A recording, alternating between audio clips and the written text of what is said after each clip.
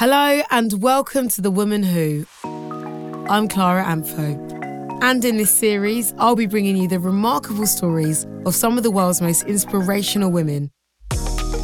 From pioneers of fashion, literature and television to the boldest activists, athletes and campaigners. These are the tales of the fearless. Women who have defied convention, broken boundaries and pushed the limits of what's possible. I'll be taking a deep dive into their lives, reliving their struggles and setbacks, their loves and losses, and how they overcame every obstacle in their path to achieve unimaginable success. These women are the real deal.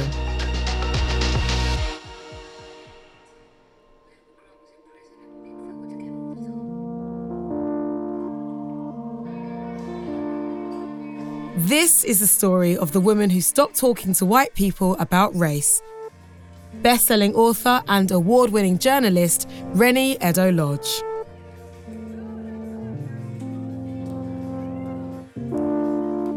Reni Eddo-Lodge was only 4 years old when she asked her mother what she thought was a simple question. When would she turn white? Reni's Nigerian mother was confused. What could her daughter mean? Well, Reni explained, whenever she watched TV, all the good people were white. And all the bad people were black and brown. Reni knew she was a good person, so of course, she expected that she would eventually become white too. Her mother explained that this was not how it worked and would remember Reni's crestfallen face for years to come.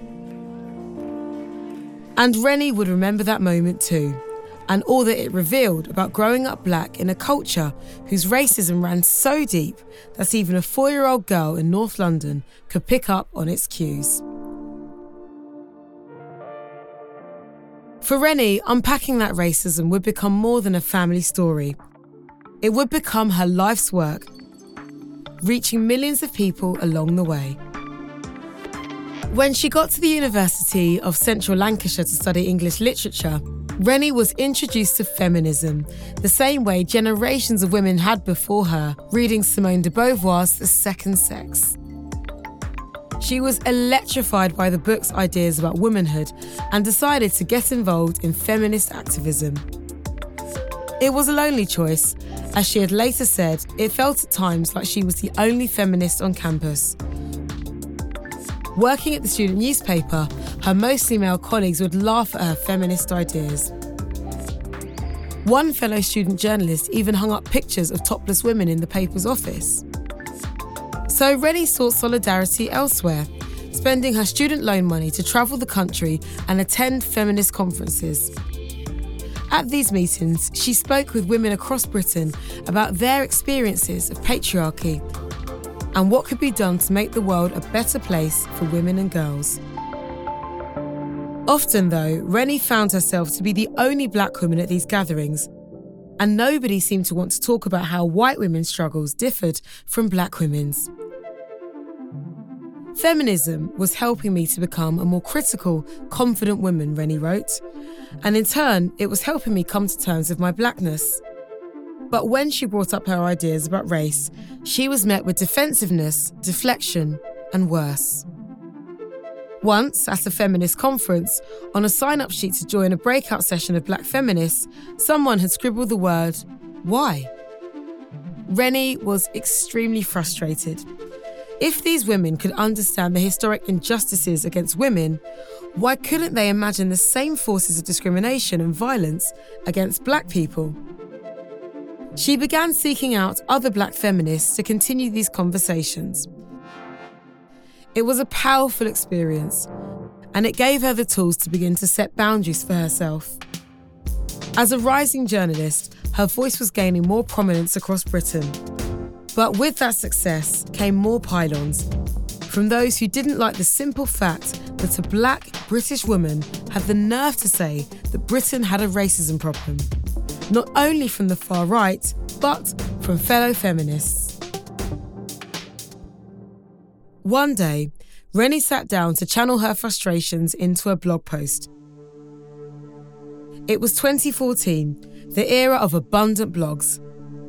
And Reni had been writing her since she was 19 years old. It didn't have many readers, but that has never stopped a blogger from blogging. It was a rather bleak time in Reni's life. She was sleeping on a mattress on the floor as her landlord had failed to provide a proper bed.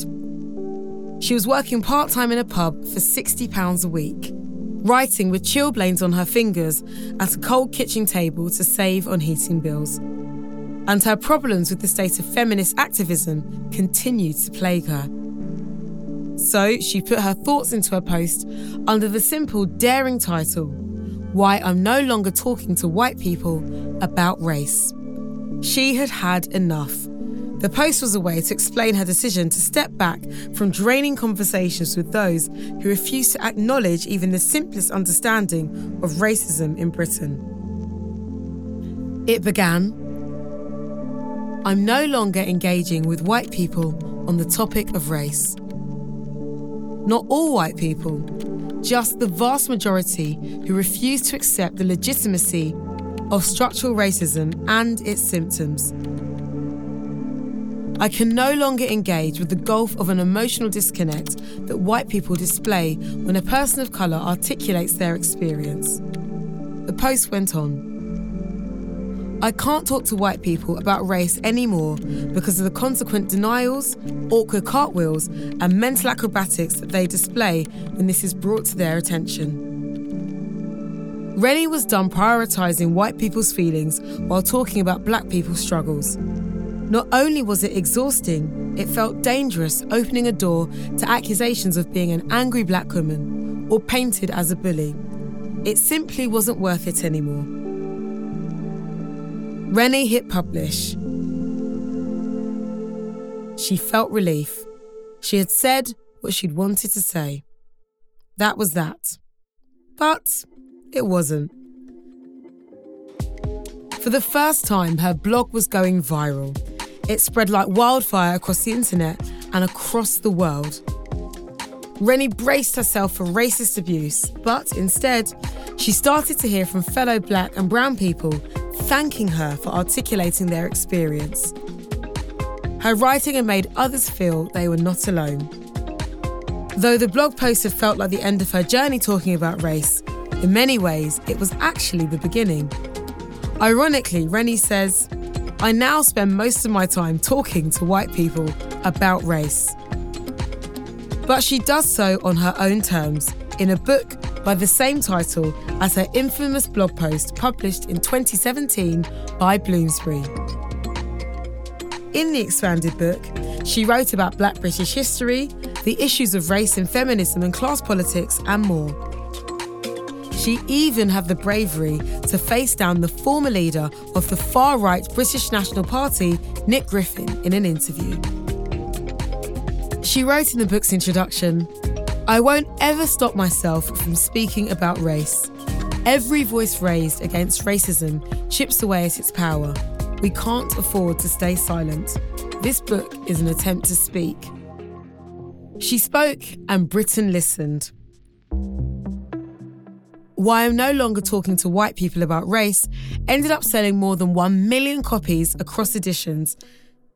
It won the prestigious Jalloud Prize and the British Book Award and Non-Fiction Narrative Book of the Year. Reni became the first Black British author to top the Nielsen charts. When my book was featured on an episode of EastEnders, she said of the book's success, "It truly hit home to me that it had become a cultural phenomenon." Of course, the reaction was not all pretty. She'd heard from booksellers about angry white customers demanding they not stock her book. She was pursued by racist trolls, both online and in person.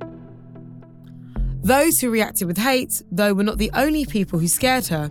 So did those who turned to her with reverence, expecting her to provide all the answers to how they should live their lives and engage with the work of anti-racism. As she told Emma Watson in an interview, "There's a reason I'm a writer, not a politician or a cult leader." She never set out to be a supreme arbiter of all that is right and wrong.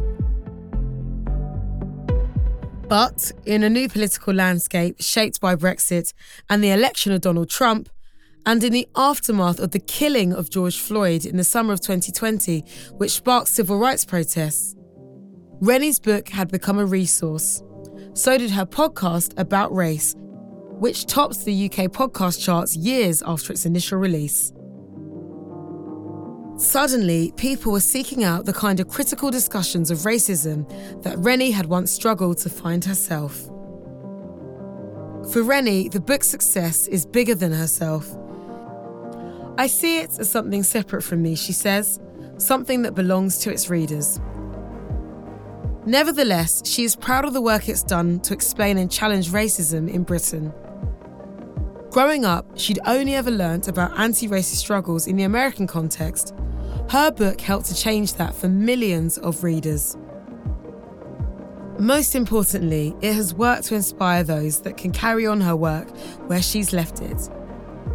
We've reached a tipping point, she writes, and I'm glad that my book has served as a catalyst. If you're disgusted by what you see, and if you feel the fire coursing through your veins, then it's up to you.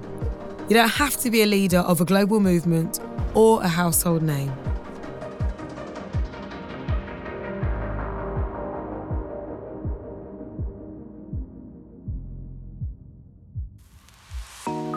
The Woman Who podcast series has been brought to you by Fenwick, the UK's department store of distinction since 1882. Tune in each week to uncover the story of a new inspirational woman and head to fenwick.co.uk for more information.